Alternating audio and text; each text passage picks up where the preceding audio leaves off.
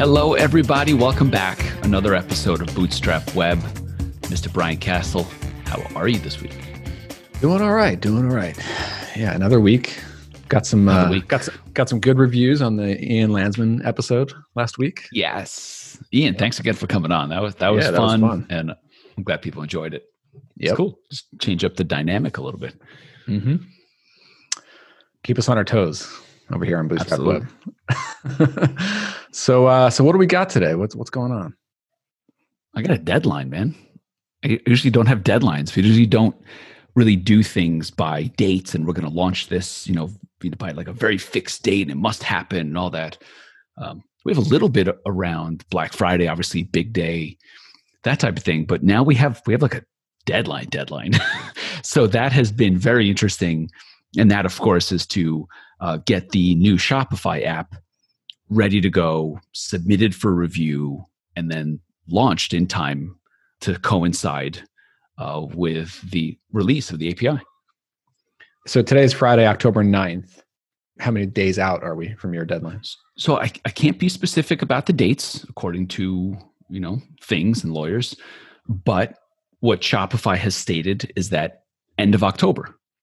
That's the time frame. So it's the 9th. So we have 1, 2, 3 weeks left. And of course, how these things work, it can't be done right before. It's got to be submitted for review well in advance, all that. So we are right in there in deadline time. Yep. Crazy.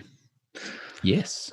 But it's good. It's been an exercise in maintaining the right mindset, because a few weeks ago when we signed the agreement, we agreed to not take on any new customers.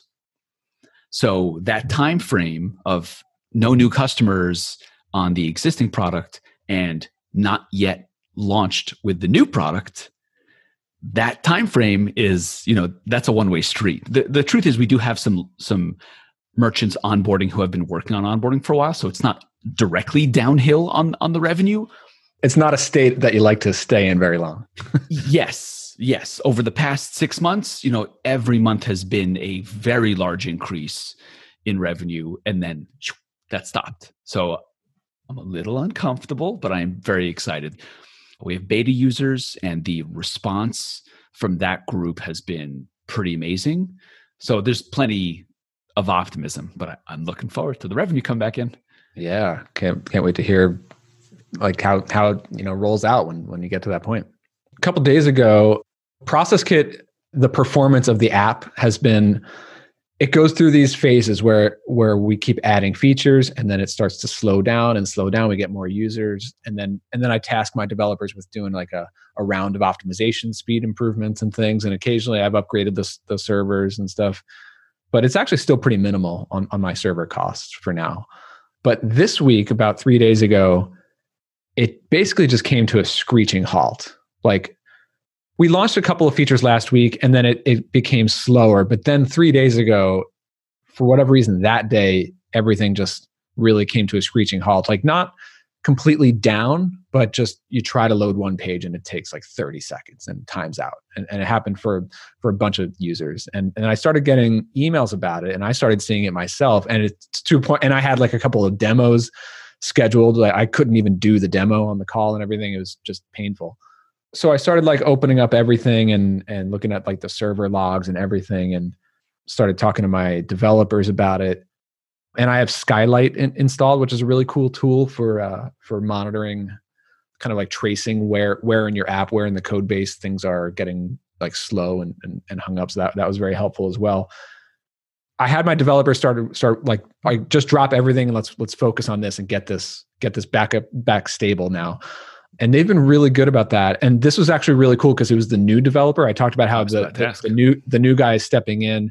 The old guy is still there and he's kind of advising, but the new guy just this week, including with this server fix, like he basically made that change. So that was really a good sign, reassuring in my eyes, that somebody basically brand new to Process Kit could identify this thing. And it was like a one-line thing related to our Zapier integration, where Zapier, one of our triggers that points to Zapier, basically pulls Process Kit every 5 to 15 minutes.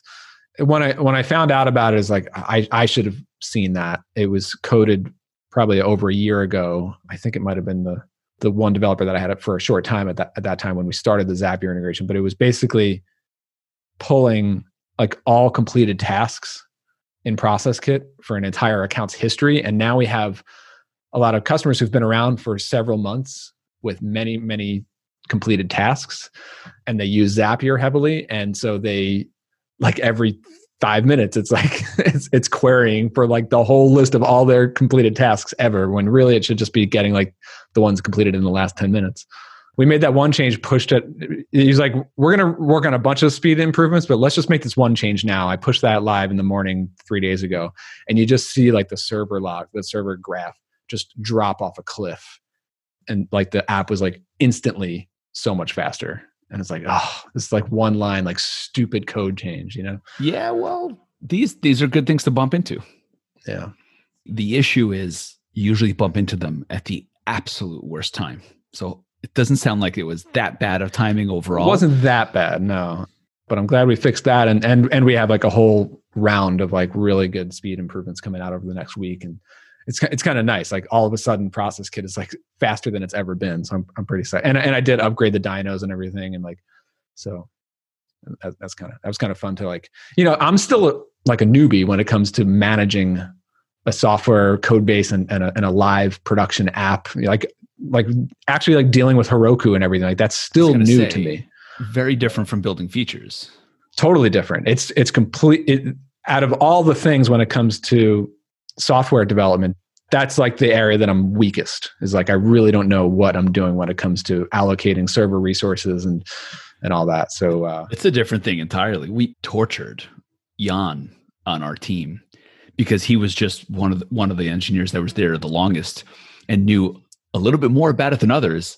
And he had to just figure it out for a while before we hired a DevOps pro. And that really changed things. But up until then, Jan was just like, hey, go figure it out. And he had to dig all the way into it, figure out how to scale, how to deal with things as they failed, all of it. And you know, it's also on my mind a lot now that about how we are developing every new feature. Like almost like this week kind of scared me into this whole new level of trying to be aware of how performant the code is when we ship it. Because this was something that we shipped over a year ago. And we just left it there. And at first it wasn't a problem because over a year ago, we didn't have many users and not many Zapier users pulling on this thing.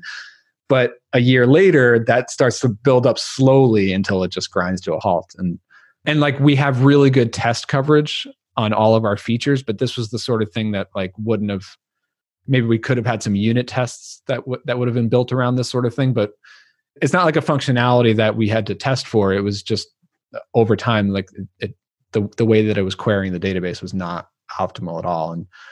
And so I like, now I'm thinking about like, I don't even know like what the best way to attack this going forward, but I want to make sure that like we're prioritizing performance in how we design our features going forward. Cause we have a lot of like stuff that is kind of like complex that could easily, if one thing is coded incorrectly, it could cause something like that again, you know? I think the difficulty is in knowing what the balance should be, because at the beginning, you don't want to optimize for performance when you don't have any customers yet.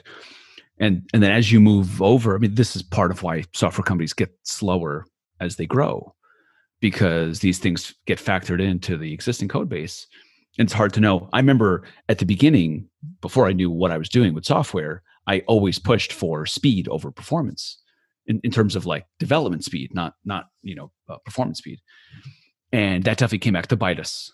Yeah, me too. I still really believe in dedicating time to writing tests, which for us is mostly like integration tests, feature tests. And also like, I'm willing to like spend more on server cost, but my inexperience is also like, I don't know when I'm supposed to up the dynos or when we should be looking at the code base. In this case, it was sort of like both. Like I instantly like increased the dynos and we fixed this thing in the code and it fixed it. But yeah, we've hired from TopTal for that sort of thing before, especially when it was Jan and he didn't have the background, but was still responsible for it.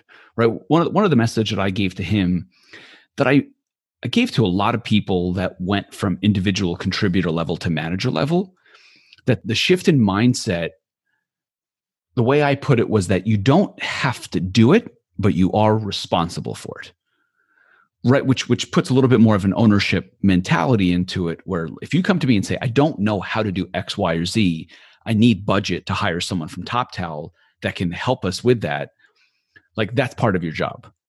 You don't have to be the person who does it, but you are responsible for it getting done. So we had a lot to do on DevOps and infrastructure stuff when it came to that. The other tricky thing that I spoke with Jan about regularly was there's a real danger in having all of these things that are invisible to the customer. And also, frankly, for me as a non-technical founder and CEO, also invisible to me. And you have to like surface that value. In our all hands right now, we shrunk the number of teams that present, but IT is still there because everyone still needs to know this is a software company and nothing works unless the guts work underneath. And it's not just something we don't know and don't see and it, quote, just works and we don't worry about it. No, this is at the same level as marketing, sales, growth, engineering, all that stuff. Because it's really, you get into a dangerous place where you really don't see it. And when you don't see it, you don't think about hiring, you don't think about putting resources toward it because it's invisible to you. So we've had to constantly like lift it up higher than it normally would be because it is invisible otherwise. Yeah, for sure. And then also when you're dealing with like just page speed, experience, like user experience, like the speed of the app is so important. Like I use Process Kit all the time, and I get frustrated with it sometimes when it just becomes slow to use. And so yes, expectations these days on the web are Facebook, Twitter, Instagram, WhatsApp. Like these things are preposterously good. I still cannot get over when I have Slack open on my screen and I am using my phone and I type something and I hit send and it shows up at the exact instant on my desktop. I do not understand. I don't understand. Yes. So those are the expectations you're dealing with. Your customers don't care that you're a 2 or 3 person company. That's totally what they're used to on the web. Yep. Oh yes. Well, what else we got? Okay. What about you? We'll change of pace here. All right. I want to talk about my mornings. Okay. I have been having a pretty strange love experience. The morning, by the way. It's like I'm obsessed with the morning. Okay. So help me here because I have negative mornings. For a few weeks in a row, when I wake up, I'm just dark, man. I'm just pessimistic and negative, and I basically just want to like go sit on the couch and do nothing. My motivation's gone. My outlook is pessimistic. I'm not happy. And then I have a cup of coffee, I hang out with the kids and I make them breakfast and I get to the desk and I'm completely fine. I feel great. Are you thinking about work when you wake up? Yeah, I think I'm always thinking about work. Yeah. I mean, I'm the same way. It's not like I'm dreading going to work, like that type of thing. I don't really. No, when I say work, I mean, are you thinking about the business, like when you wake up? Yes, but I've tried to teach myself not to really listen to it because it's just this thing. It's just this emotion that's happening and then it like goes by. So it's not like, what does it all mean? Well, am I unhappy? Should I do something different? I'm not letting it spiral into that because it's just this thing. And then it doesn't feel real because in my normal day to day, like right now, I feel great. Like I'm just thinking about how I might think of something like this. Like I get a lot of stress over something when I feel like I have no control over it in my business. So like if there's just something going wrong that like, or not control fast enough, like, I mean, really like marketing right now, I'm trying to drive traffic to Process Kit. I wish I could just press the traffic button today and throw traffic at the site. And I just have to work at it or hire someone, whatever it may be. Either way, it's not going to happen today or tomorrow. It's like I have to, and that stresses me out a lot of times. I wish there's something I could actually actively go do today to go make that happen. And there's nothing. And that's what gets me down. I don't know. I mean, right now you're in this transition to the Shopify thing. Like you're kind of just waiting for a date. So it's like, there's not a whole lot you could do today. Yeah, that's possible. Right. What I talked about before about this being in between of can't take on new customers and haven't launched yet. Maybe that's part of it where lack of progress and lack of momentum equals frustration. Right? Maybe that's it. And I've been experimenting. I haven't had a drink in a few days. I usually just have like something light, like a cider, like after work. So I have not been drinking much at all. And I've been trying to go to sleep earlier, and I'm trying not to have too much sugar at night, because I'm, a bowl of ice cream at the end of the day kind of thing is regular. And I enjoyed that. So I've tried to pull back on both. And I've just had headaches instead. So my body's like, where's the sugar? Where's the sugar? That's what happens when I cut the coffee. I'm a complete addict at this point. Yeah, but that's a great addiction. And it gives you so much back. It's such a symbiotic relationship with coffee. I have no interest in quitting. A year ago, I got this awesome espresso machine at home, and I make it in the morning, which I love. And then I make another one like after lunch, like I'm drinking it right now. And like, I'm always conscious of like don't drink it too like 1:30 in the afternoon. That's like my cutoff. If I drink it after that, I'm just not sleeping tonight. It's not going to happen. Oh, wow. Yeah. It doesn't really, I know like Ben used to, like, I don't know how he did it. He would just have a Starbucks coffee at 11 o'clock and then just go to sleep. I just, no way. I can't do that. Whatever reason, I've always been, at least in my adult life, I've always been obsessed with I love the morning. I love the feeling of the morning. I love naturally waking up early, going outside. Lately, I've been going down to the coast in Connecticut and walking along the water in the morning and bring my coffee, think about the business, listen to podcasts down there.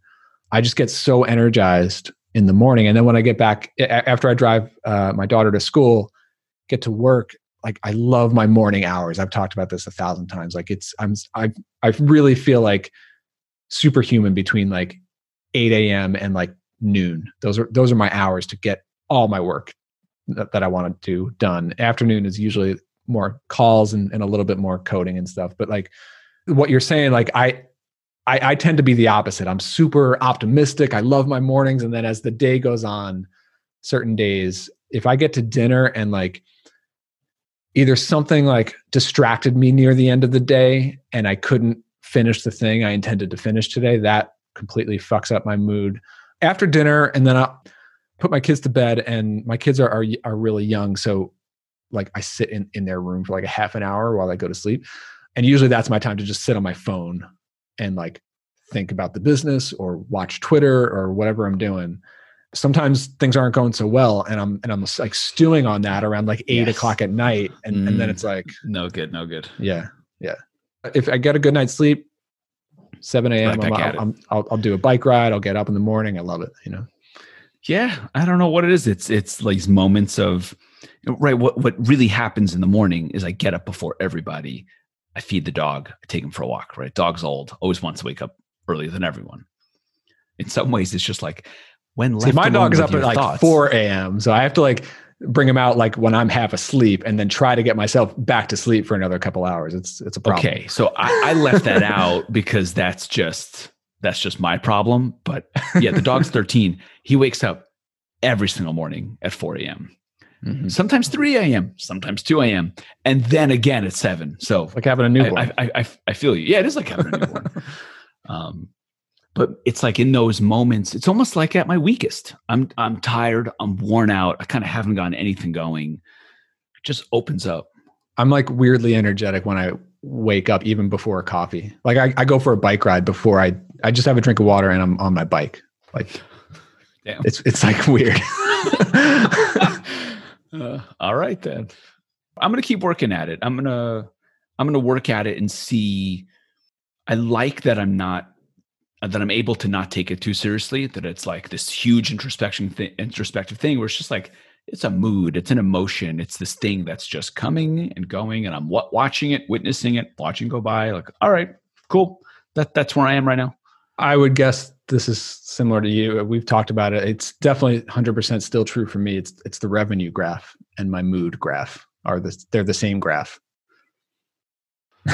Tough. I was just on someone's podcast talking about that and how unhealthy that is, and how it really is. But it's still the truth. It's the truth for me. Yep. And that can change within 24 hours. Like for me, all the time. Like, that's right. Especially with audience ops. Like every customer is worth a lot more than a typical SaaS. So it's like one churn, one sign up. It's like, oh, great. Oh shit. And but then you look at Process Kit and it's like, all right, just slowly walking up this long ramp. Like that takes a toll on my mental thing all the time now, Yeah. I like that part of it. The consistency over time. I just, right before this podcast, I checked in with someone that I used to do some coaching with like years ago. And he's still at it. And I'm just really curious if he's just stuck with it for another 2 years. I'm curious where he is. I hope it's doing well. But yeah, a lot of these software companies, the ones that are doing well, been at it for a while. But that experience though, that time frame is pretty rough on the people who are actively in it. Yeah, that's me. Yep. And and yes, it is rough. Yes, it's I feel you. It's rough. You know what it is? I was talking to some friends about this recently. It's like, I don't have a hard runway that I'm running out of, but I am counting the years, basically counting the months and counting the years of, you start to do the math of, not math, but I think of it like I've invested so far almost 2 full years into this business. Like, there's nothing even close to any sort of like ROI on that at this point. It's very much in the hole, It's like, so you just think about that, like how many years am I going to burn away until this thing becomes like a real thing? And that stresses me out a lot. That's the main stress point that's just always, that as time goes on up this ramp, like that cloud gets bigger and bigger, So it's, yeah. Because the opportunity cost, or however you want to frame it. Yeah. Just keeps climbing alongside it. And the demands, and we're not young anymore. I hear the pressure, and I'm having a different experience with that now because the business is now far enough along to be meaningful, but it's not my bank account. It's in equity. It's in value that has not been turned into cash.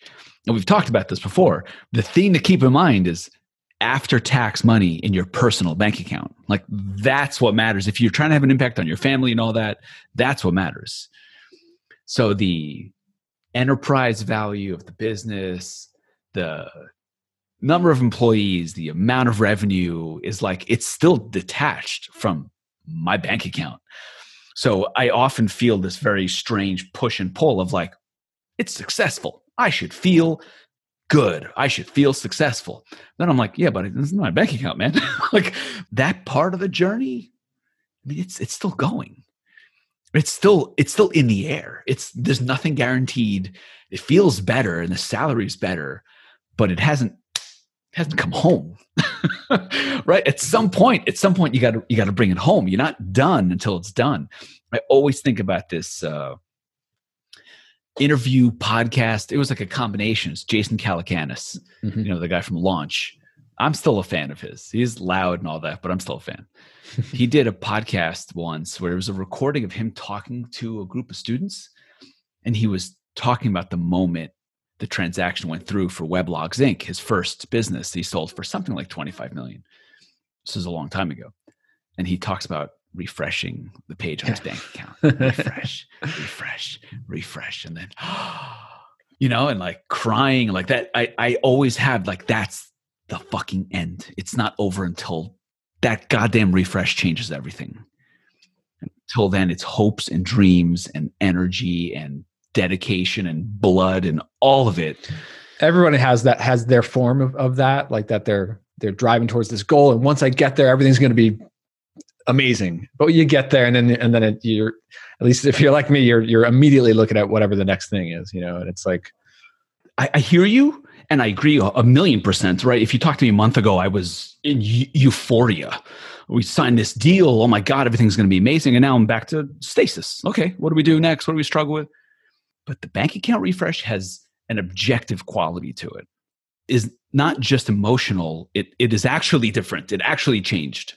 Sure, your mood, not necessarily that, but your family safety and your kids' education, all like the objective part of it is more clear.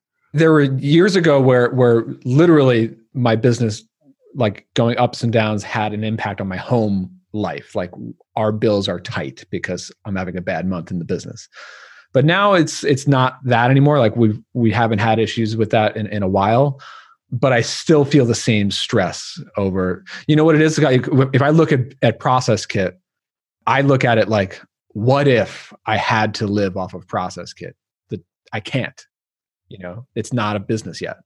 I feel very unsafe in that. I'm in that ramp in that period where now I have another business that does provide all the safety and I've got a really healthy savings at this point, but I'm spending my time on something that is nowhere even close to to being that safe business. And that I have like an MRR number in my head that's like, once I get there, I'll be like, okay, now I can actually get to work and I know that I'm in a business that is working, Yeah, it's another layer of safety between personal savings, audience ops. Then I think about it too, and it's not a pretty thought, but between my personal financial situation being in trouble and where we are right now is like, there's a lot of bad stuff that happens. There's people getting fired. There's all these, salary decreases.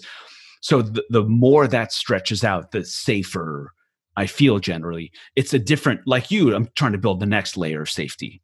And then like the breakout, hopefully, all these things. But getting away from the metal, oof, man, you bring up a good point there, because like one of the things that I don't do a good job of mentally is to think through like let's get real for a second. What is the worst case scenario here?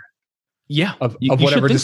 And I mean, the thing my next thing on my list here is talking about like hiring versus just bootstrapping it yourself versus just hiring contractors. And I was literally just out to lunch with my wife talking about this.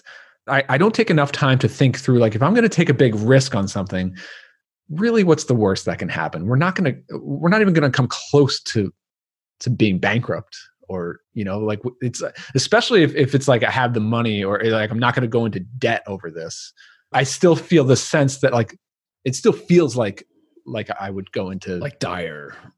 Yeah. When really it's nowhere even close to that. And like, it's so easy to lose sight of like literally every decision is reversible. There's so few things that you're going to be completely locked in that you can't back yourself out. And like you said, like there's going to be sign after sign after sign that this direction is not working. And, it's not like you're going to go into a coma for a year and like not do anything about it if things are going bad, Right. Very, very few decisions lock you into something that you really can't change. But I think that's good of you to include that factor into the decision process.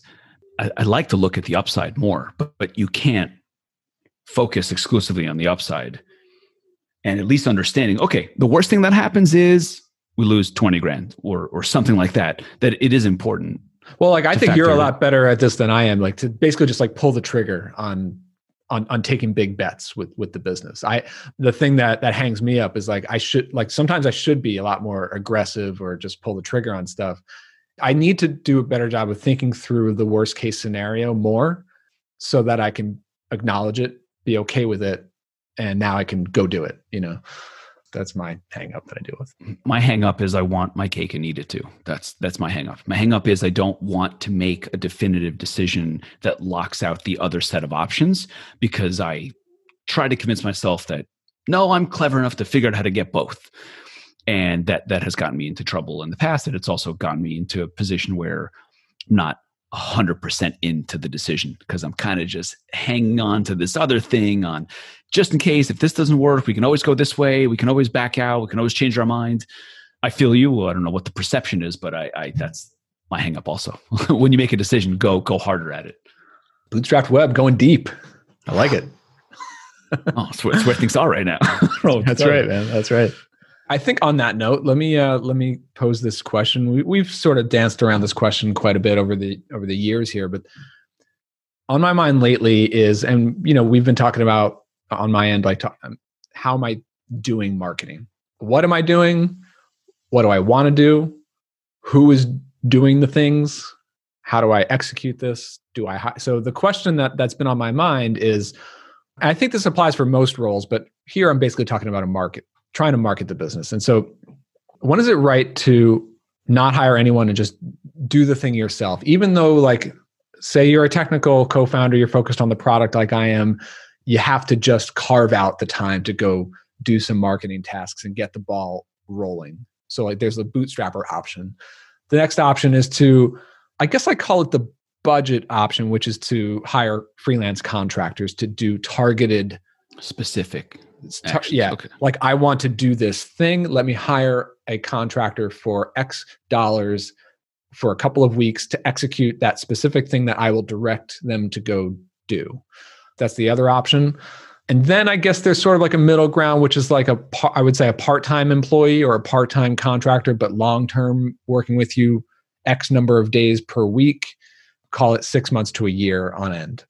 But it's not their full-time thing. They've got other work, other clients or whatever it is.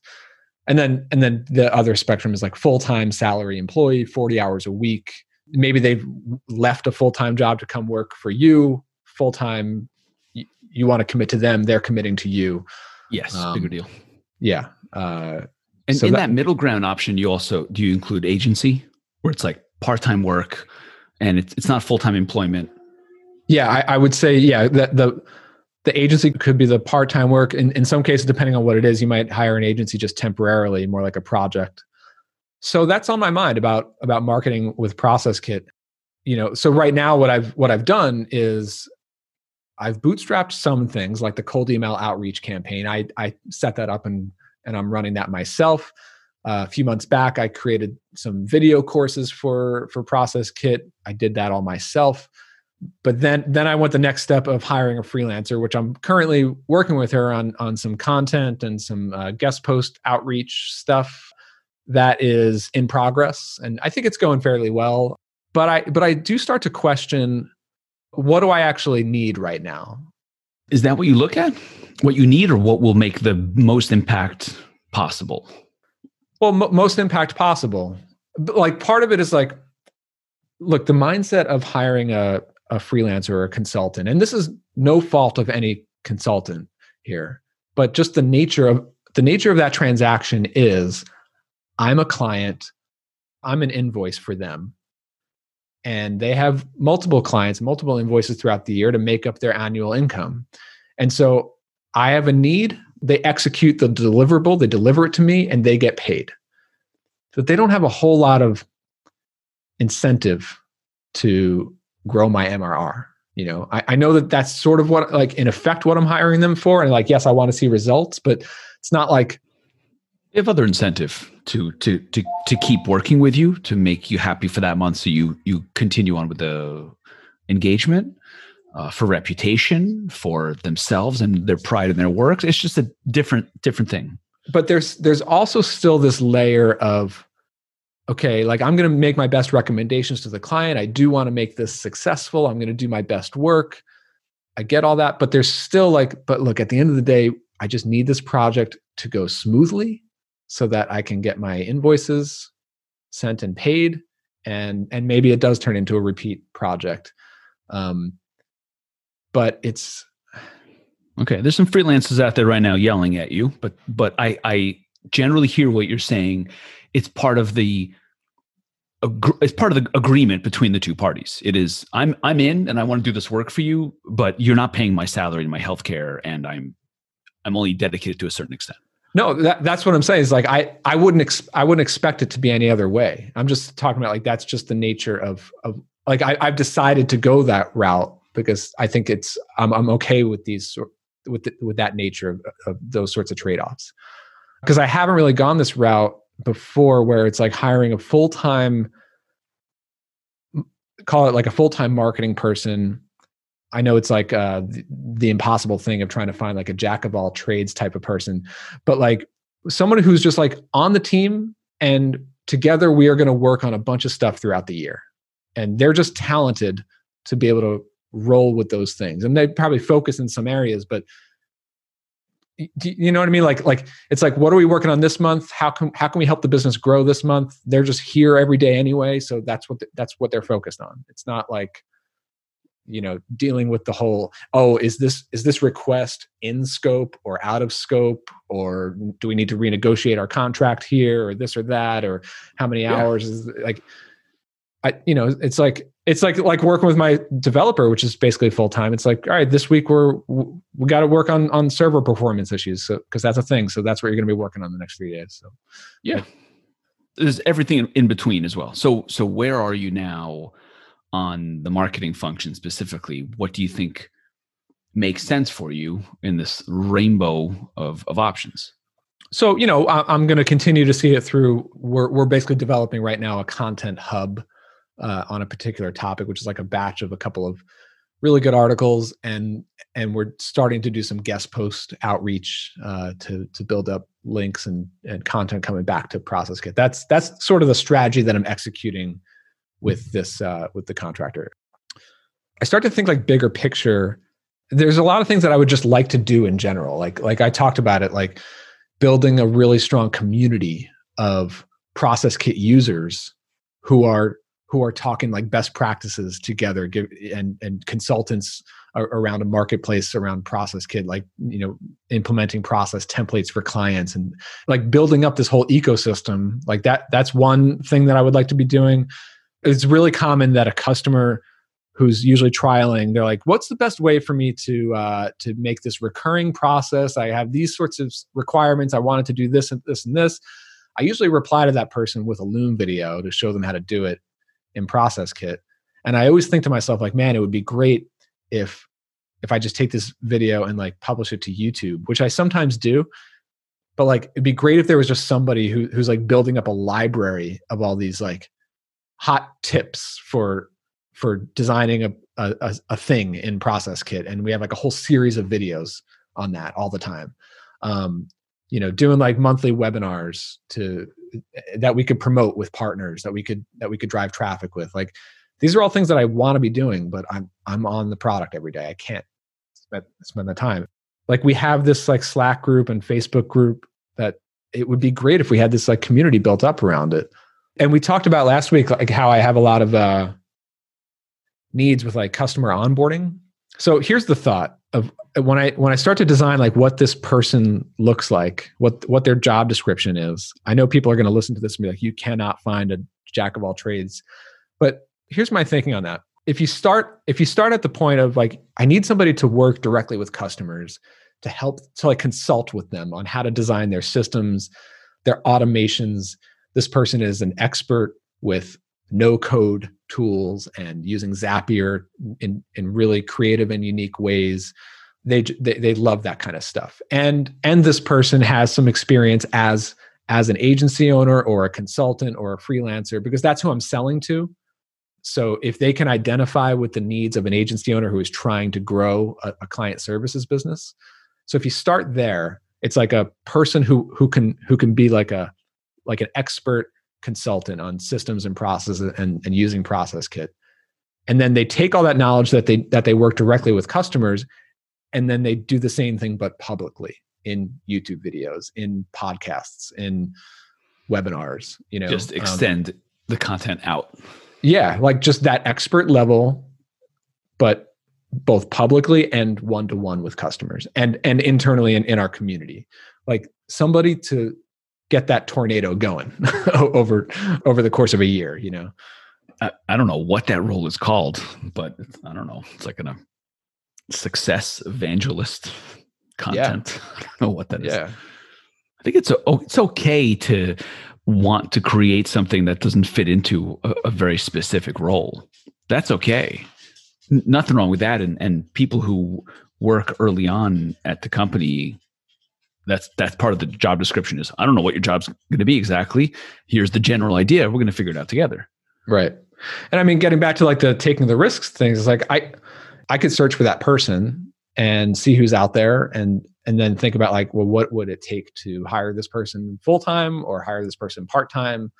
That's the thing. And it's a question of like, is this business ready to even hire somebody like that? Because I don't think that the MRR justifies it. So it would be like spending before revenue.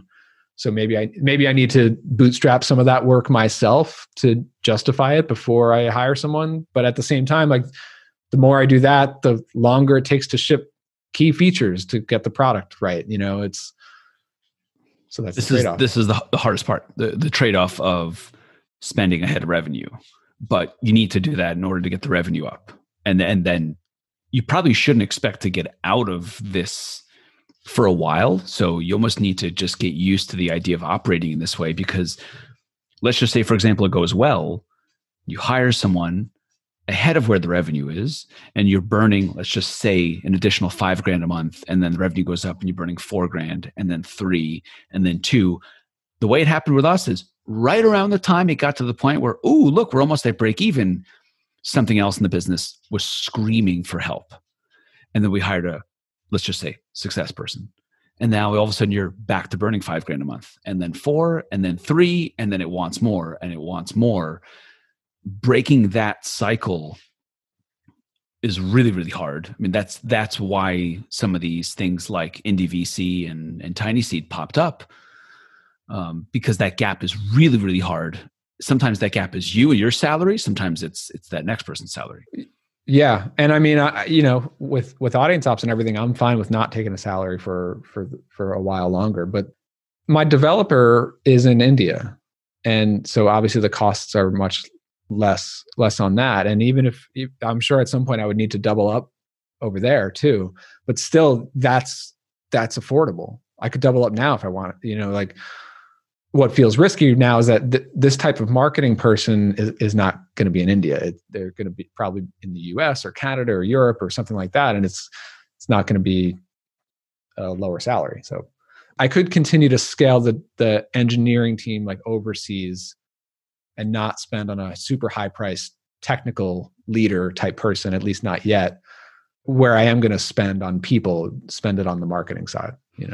You are describing the exact experience that we had, right? Our engineering is in Europe for exactly that reason. We just did not raise a lot of money, and there's no way we could have afforded American engineers.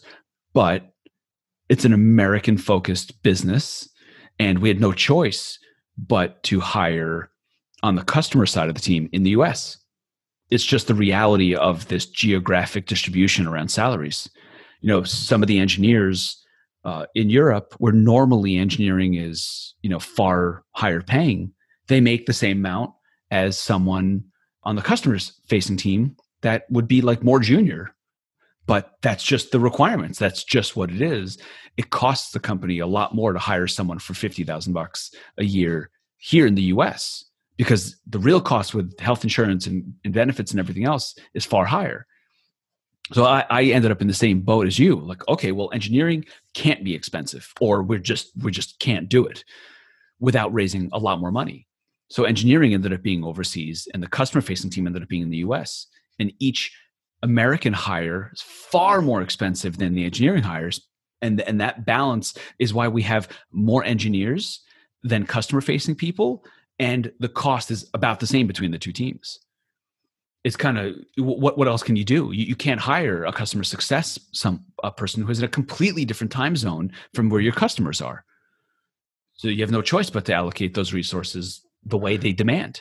What do you think about just the question of pure hours, like full-time versus part-time? Let's call it, like, if I found a good person who is happy to do a very steady engagement, and they're only working with me, let's say 2 or 3 days a week, but I don't have them on like Thursdays and Fridays, and they have other clients doing other things on those days, versus somebody who's just like full-time committed to working with me on stuff. Like, just in terms of like quality of work, at what we could do together in the time span, like any thoughts on that? Because I've always just defaulted to like, keep costs down, hire contractors for basically part-time. I don't need full-time until I absolutely need it. But maybe there's when you're talking about marketing, especially, it's like more of like it just packs more of a punch when they're there full time and it's their full time focus. I don't know. I hear you, but the truth is around marketing is that it's not as demanding on time in the same way that something like customer support is. So you can't just not have support Thursday and Friday, right? So hiring part-time for support is really tricky. Marketing, someone can come in and spend 20 hours a week and significantly increase the amount of marketing activity that you have going on right now. And it doesn't matter if they're there Thursday and Friday. But when I think about like all the things that I want to be doing on the marketing front, to me, it's it is a mix of like 5, 6, 8 different projects or initiatives all rolling at the same time. I wish it was as clean as like, let's just do this one test for 3 weeks and then we'll do this other test for 3 weeks. Look, the real world doesn't work that way. You have to be doing blog posts over here. You have to be doing videos over there, doing podcasts over here, doing community stuff over here. Like that stuff has to happen simultaneously. Like if you're doing some of that for me and you're doing some of that for other clients and for yourself and your own brand, to me, I just don't know how somebody mentally manages all of that, and let alone is effective at it, you know? If you want that has multiple projects going on at the same time, that is strategic in nature, that you are investing in these videos and community, I think that's going to be pretty tough. Anything other than full-time employee. If you are looking at it as marketing activity that can increase revenue, then I don't think it necessarily needs to be all of those projects and activities. It's just a decision on your end on, I want to do all these things. I just can't. So I'm just going to choose these two. Yeah. Yep. But then it's still like marketing is the type of thing that like you could just dabble in these little tactics, but like, I know you should do a small test to see if you get anything back. But like, sometimes you can't really know, especially when you're talking about things like content and SEO and stuff. Like it's not a small test that you could run for 2 weeks and know. No, it's consistent effort. It's consistent effort over a long period of time. And so there's just a lot of things to do consistently over a long period of time, you know? Yeah. And the thing is, it's pretty imprecise to call it all marketing, right? It's not just advertising and SEO or something like that. It's like a product-led type of marketing and content. And if that's where you want to focus, then I don't know if you're going to be able to really get the impact you want without a full-time employee. And I would also say, I don't think it would be as costly as you think it could be. Because really what you're actually hiring for is a true believer. Someone to jump in and just build a business with you. That's it. That's what I'm calling this just a marketing role is not correct. It's doing all the other things that are not, like, I'm working on the product every day. And yeah, probably this person would be collaborating on that too, especially as it relates to like the customers.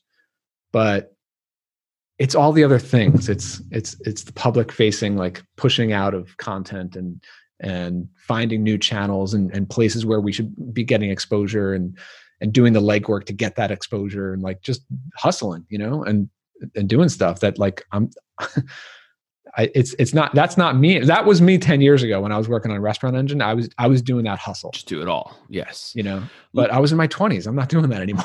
Yeah. You know, I don't know. I would lay out what your ideal is and I would shoot for the ideal. I'm trying to remember back, but I definitely remember certain situations when I had conversations with people and they were freelancers, and my message to them was, I simply cannot afford to hire you full-time. What I would love to do is start working together. And the goal that you and I are going to work on together is to build this thing to the point where you can join full-time. That's what I want. And so what you're saying is, are you a true believer and you can continue on with your freelance customers, but I want you full-time and you want to be full-time, and let's just start where I can afford, and we're going to work together over the next few months to be able to afford you full-time. And that's going to be now you're aligned in your incentive on exactly what you want to do. And those people exist. There are people a good way out there of putting it. So that are freelancing right now and are looking for something to really believe in and go all the way into for a number of years. And if you can find those people, then you can start off as freelance, but like basically tell them, I want to be loyal to you. I want you to be loyal to me. I want to do the whole full-time thing together. Help me get there. I like the way that you put that. And it's like what we were talking about a few weeks ago. It's about finding the really talented, high caliber people who are basically not known yet. I know that they're out there, you know, but like the people that I happen to maybe know or see online because they're doing interesting things, like they're already sort of like off and running. But part of why you see them online is because that's how they're getting clients, and that's where they've gotten themselves to. But there's an enormous amount of talent out there that's looking for something to really commit to and believe in, and that's what you want. You want someone to come in and believe in it with you, and then that's how you get the results at this early stage, where things are it's just a pile of potential, and you have to just mold it into something. And that's not necessarily where we're going to do ads, and we're going to spend $2,000 a month on ads and Facebook, and we'll go to LinkedIn and we'll see what works and we'll optimize it. Like it's just not really right. Yep. All right. Lots to think about. Yes. All right, man. Well, it is sunny out there. It is Friday. I'm going to get my eyes checked because I'm old and it just keeps getting worse and worse and worse. But it's been a good episode, my man. Yeah, this was fun. Good stuff. I think I will be out next week because we're taking a little trip on Friday. So it's going to be another off week. But yeah. Very nice. I'm going to have a day drinking Friday next weekend then. There you go. If I'm drinking it again, but we'll see how my mornings day go. Drinking today. All right. All right. Thanks for listening, everybody. See ya.